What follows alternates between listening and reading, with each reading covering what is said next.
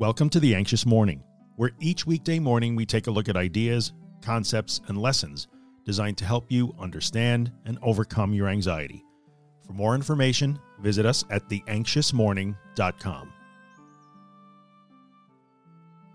It is rare that The Anxious Morning and The Anxious Truth podcast match perfectly on any given day. Today, they do, and the topic for both is the fear of vomiting.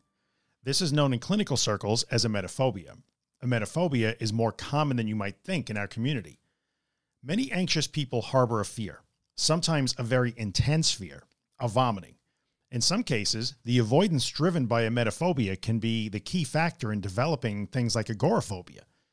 Ken Goodman, who's a licensed clinical social worker, wrote on the ADAA website, "People who suffer with this phobia often experience significant social and occupational impairment, going to great lengths to make sure they don't vomit, similar to someone who fears elevators and walks up 10 flights of stairs.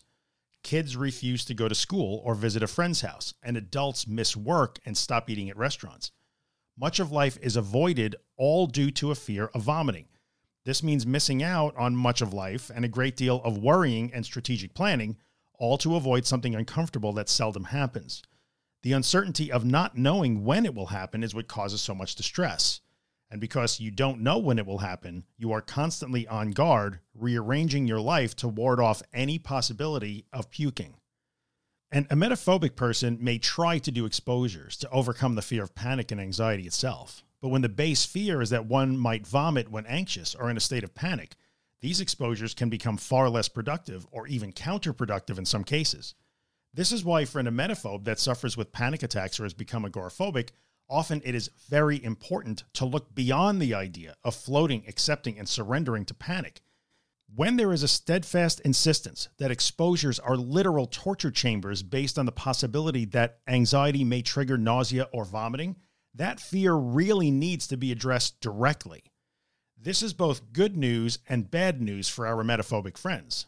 The good news is that there is a good explanation for why your exposures feel like torture that never help you. You're not broken or beyond help. You're just afraid of something more specific, which can be addressed. The bad news is that you'll have to address it. This is something that many emetophobia sufferers steadfastly insist is impossible, because vomiting is in fact the very worst thing that can happen to a sentient being in the known universe. This may sound like an exaggeration. It is not. Trust me.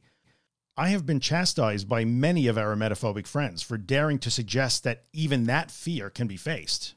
But even when you insist that there is no possible way to overcome the fear of vomiting, you would be wrong.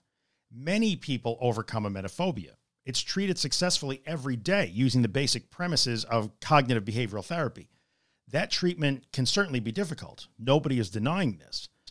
But in the end, the treatment can be quite effective. And if you are willing to drive yourself to the supermarket and panic to get better, consider that working on your emetophobia is just another form of difficulty that you can also tolerate in order to get better.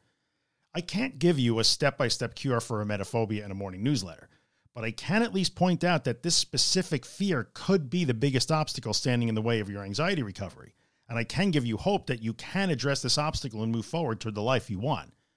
I suggest you check out the ADAA article linked below, and also check out 2 episodes of the Anxious Truth podcast that address emetophobia, episode 132 and episode 211, which is out today. Now, if you're listening as a podcast and not reading as an email, you can find the links for all of this stuff by going to theanxiousmorning.substack.com and just search for the term emetophobia. Everything will be right there. If you're enjoying The Anxious Morning and you'd like to get a copy of the podcast delivered into your email inbox every morning, visit theanxiousmorning.email and subscribe to the newsletter. If you're listening on Apple or iTunes, take a second and leave a 5-star rating, maybe write a small review. It really helps me out.